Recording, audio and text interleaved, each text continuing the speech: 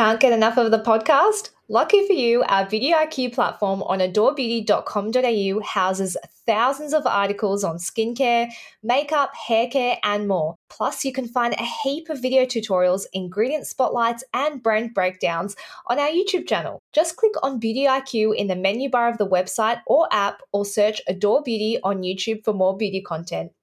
Welcome, everybody, to Beauty IQ, the podcast. I'm your host, Joanna Fleming. And I am your co-host, Hannah First. I have something that we need to discuss immediately that has really thrown my life into turmoil. My favourite foundation has been discontinued. Why? I don't know. So can someone tell me why it's been discontinued? Because honestly, it's so popular. It's the YSL Touche Eclat All-in-One Glow Foundation. It is the bomb.com. And the fact that it has been discontinued, like someone from YSL Beauty needs to contact me and give me a valid reason as to why this would be discontinued. But in saying that, I did have a very, very kind follower and listener of the podcast who replied to my Instagram stories and sent me a full tube of my shade. Yes, because it was sold out on site and she'd used it like once and she was like, here, have it. I know you love it. Oh, that is so lovely. Yeah, it just really restored my faith in humanity and I thought that's just the kindest thing someone's ever done for me. Still cut at YSL, but anyway. You do have an email for someone at YSL. Why don't you send them an email? I do. I'm just going to I'll send them an angry rant and see what they come back with. Can you end it with rant over kind regards, Joanna Fleming? Yeah. That's so passive aggressive. Yes. Yeah. Or please listen to this excerpt of the podcast. Don't you love a kind regards? Oh. Yeah, love a kind regards. Worse is regards. That's when you know you're in deep but you actually wanted to address something. Speaking of listeners, yes. Yeah. I do want to address a recent review that we got on the book. We mostly get just very lovely listeners who want to be friends, and very, very occasionally we'll get some rogue review. And this one actually said, "This is a beauty podcast, not a personal diary. Keep it professional, please." That reminds me of that quote in Bridesmaids. Matthew, can you put that quote in here? Is this about the diary again? What diary? Your diary proved very interesting to read. You read my journal? At first, I did not know that it was your diary. I thought it was a very sad handwritten book. So I just wanted to ask this listener, I doubt she's still listening, but anyway, I just want to say, like, what gave us away, like, in terms of not being professional, like lasering our anuses, shaving my face with a man's razor. Joe talks about diarrhea all the time. Sorry. The dirty water colonic. Sorry that upset you. My first UTI after having sex. Getting period stains on my jeans, the belly button gunk. Now that you say it all together, I do see where she's coming from. I actually think we're highly professional podcasters. I agree. But really, I do have a bone to pick. I actually have a real problem with people saying be more professional. I actually see it in other podcasts as well, where it says, like, ladies, please be professional, whatever. I actually hate putting on this. And I used to work in a corporate environment, and my pet hate was having to turn up to that job and pretend to be professional. And that's exactly why I work at Adore, because, like, I just get to turn up and be my weirdest self, which is actually just my that's just my normal self. Yeah. And I hope that this podcast gives you all, like, permission to be weird and to talk about your weird bodily functions. 100%. Yes. And to be okay having diarrhea on a first date. Like, that's why we're here. Own it. And also, I don't think there is any definition of a beauty podcast, and I don't think it should be this or shouldn't be this or should be professional. I just think beauty is whatever you make it. So anyway, that's my rant over kind regards, Hannah First.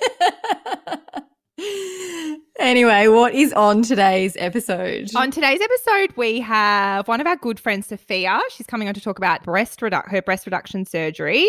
So we have a nutritionist, gut health and skin specialist coming on to talk about all those topics. and the products we didn't know we needed. Oh, and also that reviewer also said, it was a very long 1-star review. I think she said it's so cringe when they don't have products they didn't know they needed. And I wish I could respond and say, yeah, that's not, we do that on purpose. It's like adds to the content. I mean, a bit of BTS also that people don't realize is that we actually work in full-time roles on top of doing the podcast. Yes. So often we rock up to these recordings and we're like in the middle of meetings for the whole day and don't have time to prepare. So yeah, give us a break. Yeah, give us. We're doing the best. Give us a break. We're doing okay? the best that we can. Okay.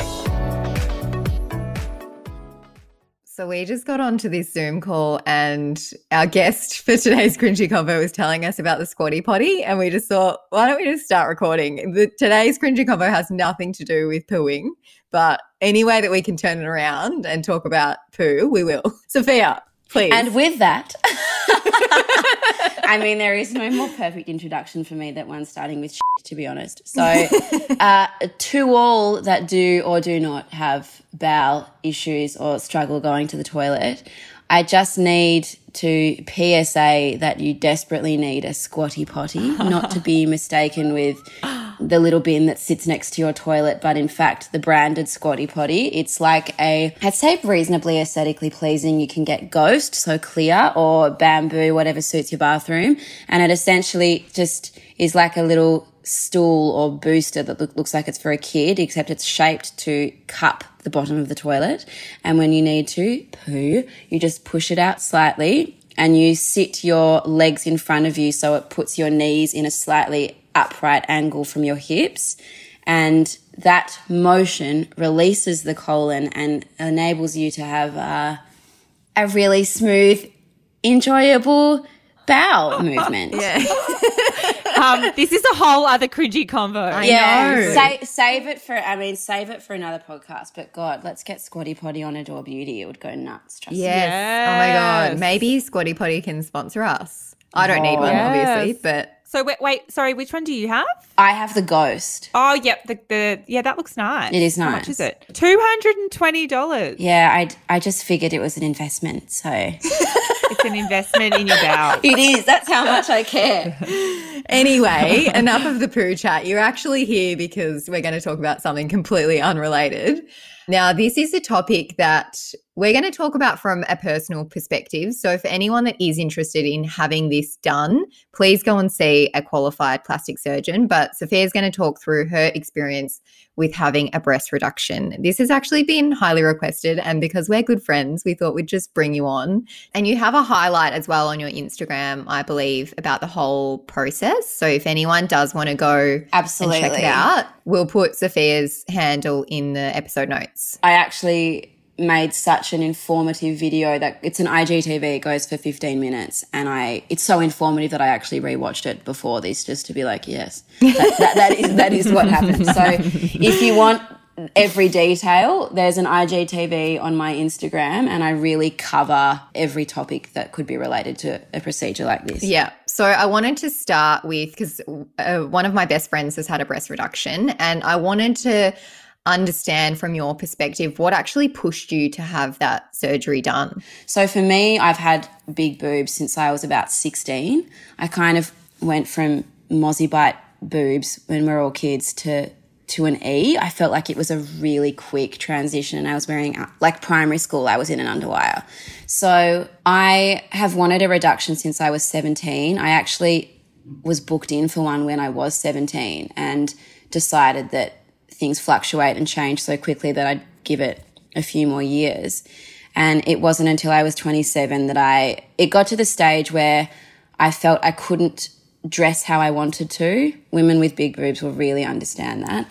Exercise felt like such a too hard basket with the amount of sports bras and the way that my back and shoulders would seize and constantly be firm and tight around the neck and the shoulder from bras having to essentially like hoist up this weight. It was so taxing, and it got to the stage that I hated being naked. And I'm not someone that ever feels shame or hatred towards my body. So when this got to the stage where I was like, do you know what, I actually really want to do this for myself. And it's an expensive procedure. You have to really want it to justify that money, I think. But it got to the point where I was like, no, I really don't want to do this anymore. And this part of any cosmetic, essentially, even though I find this not to be cosmetic because it's a weight on your chest, there are so many people's opinions. And because I'm very curvy, my boobs, although big, I was an F at the time, were varying in proportion. So I got a lot of, no, like, you're gorgeous, curvy, don't lose your curves, keep your boobs, they're really sexy, whatever. But only you know what's right for you. And I knew that it was definitely time for me, and it is honestly the best thing I've done. And what was the actual like process in terms of like how long were you in hospital for? How long were you under for? The recovery time? I went in, I was so excited. Richard, my surgeon, there's a lot of, it's pretty mathematical. Like he'll bring in a ruler, he'll draw all up on your boobs, and there's like this position where you see where your nipple will be, and it's like way up on your chest, and you're like, what? That was sheer excitement. But the process essentially, once I was under, I think it took about 3 hours. So after you wake up and you've got a compression bra on and 2 drainage tubes at either end, and everything just feels quite firm, and the first thing you notice is obviously they look significantly smaller than they were, but they're so perky because they're so swollen. I was only in hospital for a night. Quite restrictive with how much you can move. So for anyone that doesn't know, when you have a breast reduction or a lift, there are 2 options. There's a lollipop scar, which is you can't dictate the shape as much and you don't have as much control, so it's much harder to get that really perky, rounded, braless look because all you're doing is cutting vertically up the breast and around the nipple. So when you sew that together, you're almost making the breast not a coney shape, but essentially, yes. Whereas I had an anchor scar, and that's usually the scarring that people find the most confronting. So it's under the breast, straight under the fold, up and around the nipple. So the entire breast is opened up. And if you want like a kind of a visual of what I'm explaining, it's in the IGTV that I was talking about.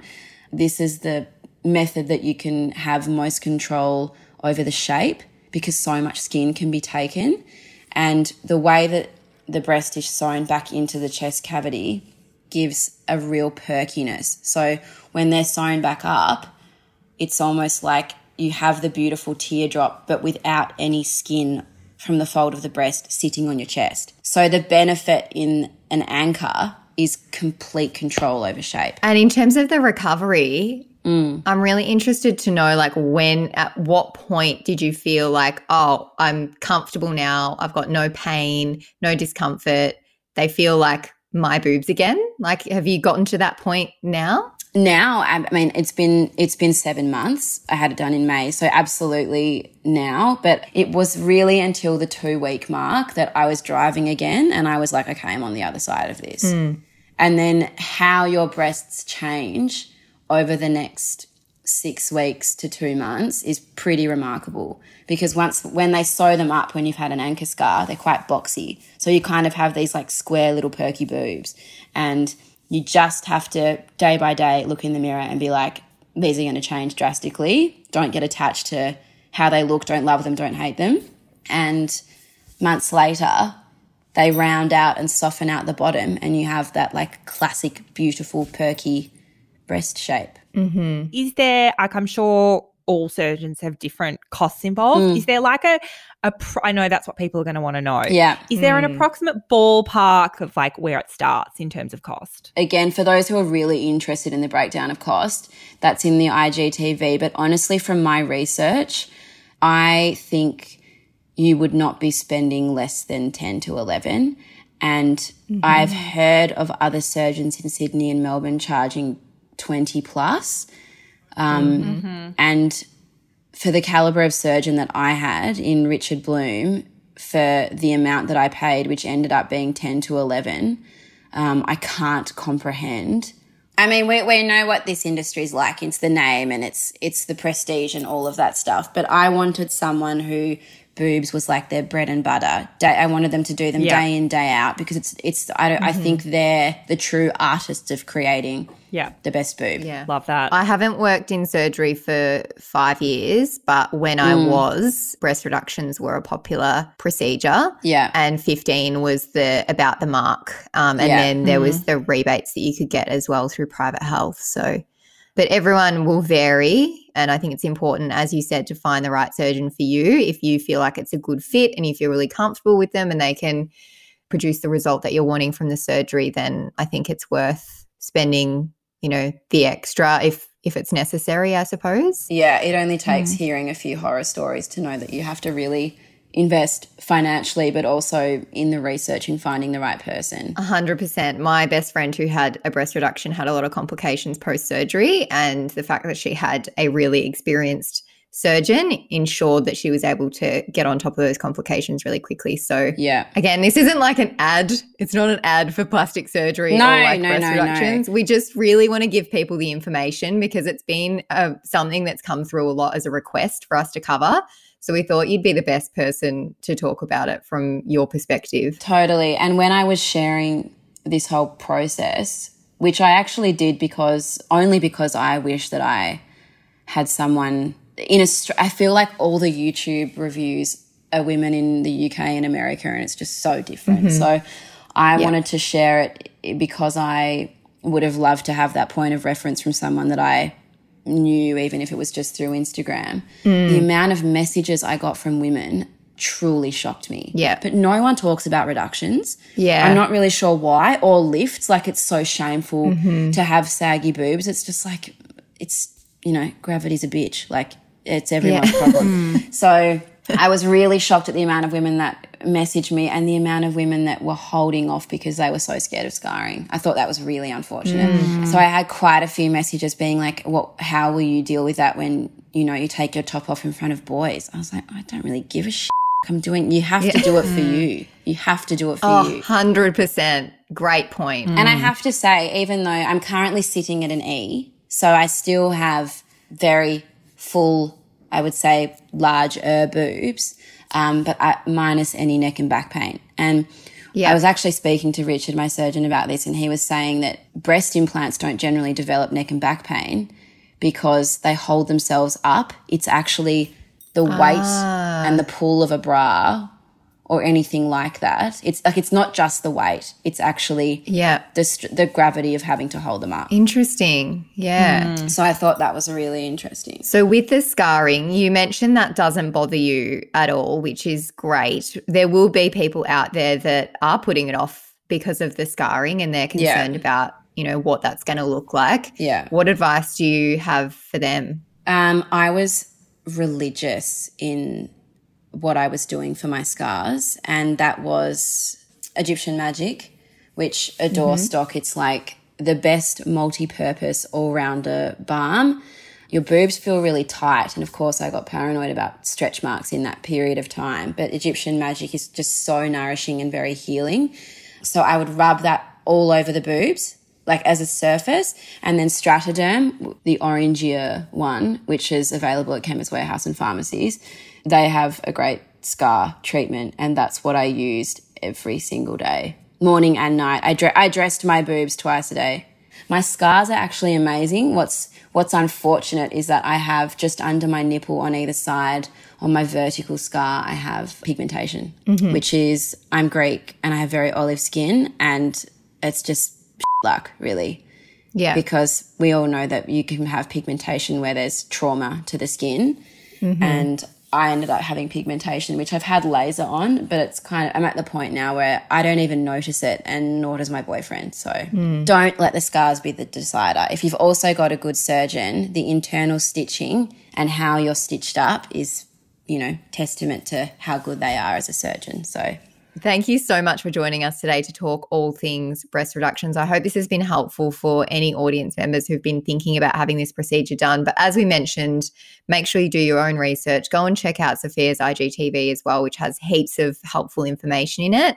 And make sure you see a qualified plastic surgeon to get the right advice for your individual circumstances. Thanks so much for coming on. thanks for having me, guys. Thanks, Sophia. Thanks, guys. So our guest for today is a nutritionist, gut health and skin specialist, a very good resume. Chiza Westcard joins us today. Welcome to the show. Thank you so much, Joanna. Very happy to be here. So you're a dermal clinician and a qualified nutritionist, so you must have quite a holistic approach to treating skin concerns. Can you tell us how closely our gut and skin are actually linked? Absolutely. I have actually been a skin therapist since 1996, and it was the fact that I couldn't really find a solution when it came to treating inflammatory skin concerns that made me go on and do a master's degree in human nutrition. And I then did further study and did an advanced diploma in nutritional medicine, and that really was where all the pieces came together. Because what I found was that the gut is very, very closely linked to skin health. So to give you a little bit of background as to why this link occurs, the gut is home to trillions of microbes made up of bacteria and fungus and yeast and what we call archaea. And they all inhabit a long tube that goes from our mouth all the way down to our back passage. And these microbes, these bacteria, fungus, viruses, yeast, they actually are very pH dependent. So they colonize parts of our gut depending on the pH of that particular area. The largest inhabitants of these microbes actually reside in the large colon, and they are very much influenced by our diet. What we know is that if a diet is very healthy and full of a lot of fiber-based foods, then these microbes thrive. And they thrive because they actually break down the fiber in these foods to produce what we call metabolites, also known as short-chain fatty acids. And these short-chain fatty acids have a very anti-inflammatory effect systemically, but they also provide energy for the cells that line the gut. When our diet is deficient in healthy foods, then guess what? A potentially disease-causing group of microbes actually become the dominant species, and they drive disease and inflammation in the body. And the connection to the skin is that the cells that line the gut, also called enterocytes, they actually pull apart where a diet is very high in sugar or highly processed. And this process of these cells pulling apart is what we term leaky gut or gut permeability. And when the gut becomes leaky, what that means is that unscreened particles of food and bacteria and inflammatory molecules actually leave the gut, make their way through this little separation of these cells and into our bloodstream, and they then travel to distant parts of the body, including the skin. So we know that an inflamed skin, whether it be rosacea or acne or psoriasis or eczema, are a direct mirror, if you like, of a gut that is inflamed. That's so interesting. It really is. The connection is inflamed gut equals inflamed skin. And sugar is something we're told can cause issues like breakouts. Can you expand a bit more on how sugar specifically affects our skin? Sure. So that really just piggybacks onto what I've just talked about. An inflammatory diet, which is a highly processed diet, we also refer to it as the Western diet, a diet that is basically based on fast food. They typically tend to be very high in sugar, high in sodium, high in inflammatory fats. Whenever we eat a diet that is high in sugar, what happens once we have consumed those foods is that our blood sugar levels increase. And when our blood sugar levels increase, that causes the pancreas to release a hormone called insulin. Insulin is our blood sugar regulating hormone. And what happens when insulin is ramped up to try and deal with this big sugar hit is that a corresponding growth factor is released. And this growth factor, known as insulin-like growth factor 1, is responsible for causing skin cell proliferation to increase with a sugary diet. It also causes sebum production to increase. So the connection between acne and diet is that When I, in clinical practice, have clients who come to see me with acne, I always, first and foremost, check their diet. And without fail, you will find dairy or highly processed sugary foods being regularly consumed. So once we take those out of the mix, it's quite amazing how quickly the skin calms down and settles. And sugar can also influence aging as well, can't it, to some degree? Absolutely, it can. And the reason why it influences aging is we actually refer to a diet that is highly processed as being one that promotes inflammation in the body. And we link inflammation to aging. So there's actually a term for that, and we call it inflammaging. So inflammaging occurs where there is a lot of inflammation in the body, and we can always tie it down to lifestyle factors, diet, alcohol consumption, etc. That's very, very interesting. And you mentioned dairy, but gluten, I think, is also often talked about as a potential trigger for skin issues, and not just acne, but other issues as well. Is that true that dairy and gluten also play a big part in exacerbating skin concerns? So we know that dairy, actually milk, when we think about milk, contains sugar. Yeah, we talk about lactose. Lactose is sugar. When we talk about the effect of dairy on skin, so where you have a patient or a client who is prone to acne and they consume a lot of milk, that same description I gave, where we notice that oil levels increase, and we also notice that skin cell proliferation increases, they are both linked to dairy consumption. So gluten. So with gluten, there is an anecdotal, and I'm calling it anecdotal because when you look in the literature, there is not really much evidence of gluten being associated with a condition like keratosis pilaris. But in people who do suffer with keratosis pilaris, which is the bumpy, sort of dry, patchy areas that you get on the back of your arms, for example, or on the back of your thighs, when we look at the diet and we remove gluten, there does seem to be an improvement. But there does not seem to be anything in the literature to show a correlation between gluten and keratosis pilaris.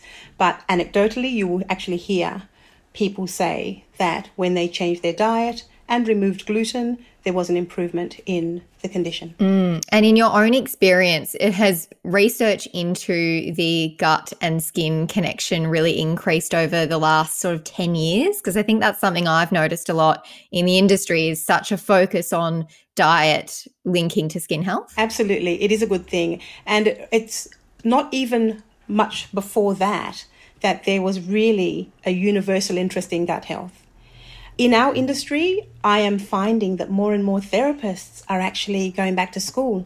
They're going back to studying nutrition. I have a lot of people who contact me wanting to know where I did my course.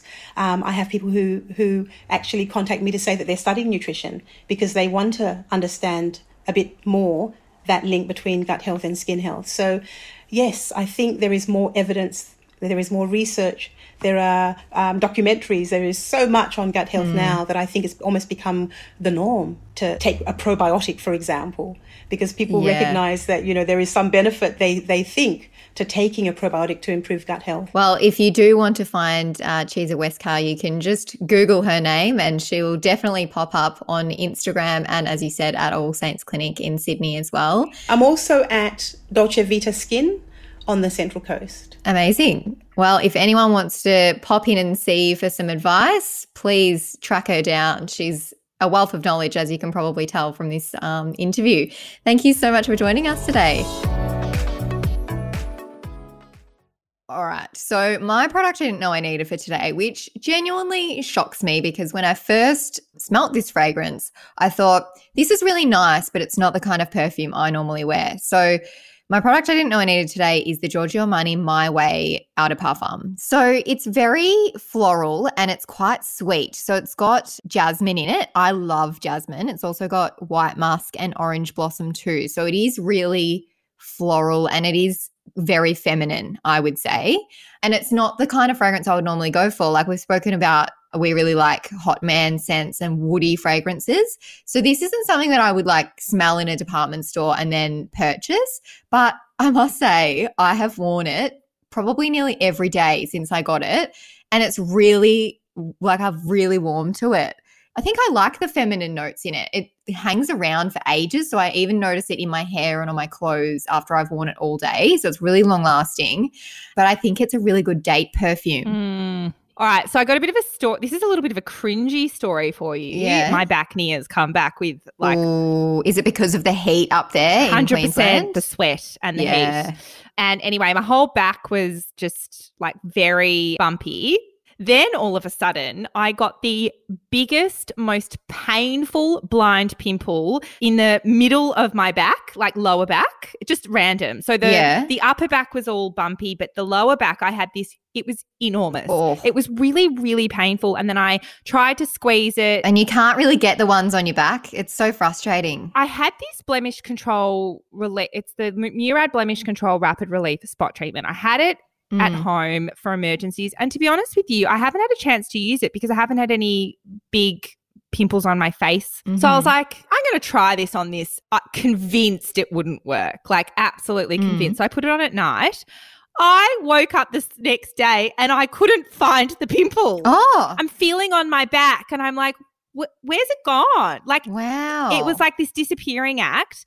And then today, so that was 2 days ago, it is completely gone. Wow, that is quite a review. It was quite incredible. I feel like we've spoken about this before. Have we already spoken about this? Did you already have this as a PWD? No, because we've spoken about it. I think you're thinking in the office because everyone in the office has. Because I remember Al's husband used it, and he burned his face off. Yeah, I wouldn't recommend like putting it on like a serum. Do not use more than once. I reckon it would get rid of a wart, honestly. It's that strong.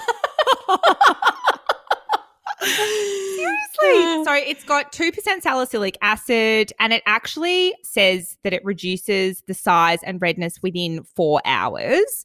And I can confirm that it really does. It was amazing. I think I've said it before, but the reason that I don't talk a lot about spot treatments, even though heaps of people ask about them, is because I just don't trust people with them. But if it's on your back, you're going to forget about it. So you put it on once, you wake up the next day and it's done its job. But if it's on your face, it's just so tempting after 4 hours to be like, oh, it hasn't disappeared after 4 hours. I'm going to go and put it on 8 more times. So I think what the best thing to do is if you had an event on and you woke up with like an enormous blind pimple on your face, you just put on a dab once and then let it, that's what I did. Leave it. Let it do its magic because if you continue to add it on, you're going to actually burn your skin and it will start flaking. Like you just do it once and like watch the magic happen as I did. Yeah, I agree with that approach. But even maybe you could put one of those hydrocolloid patches over the top of it as well. Yes. I'm pretty sure that's what those blister patches are. Remember how I was going on about those blister patches? I'm pretty sure it's the same thing. So it's like the Band-Aid.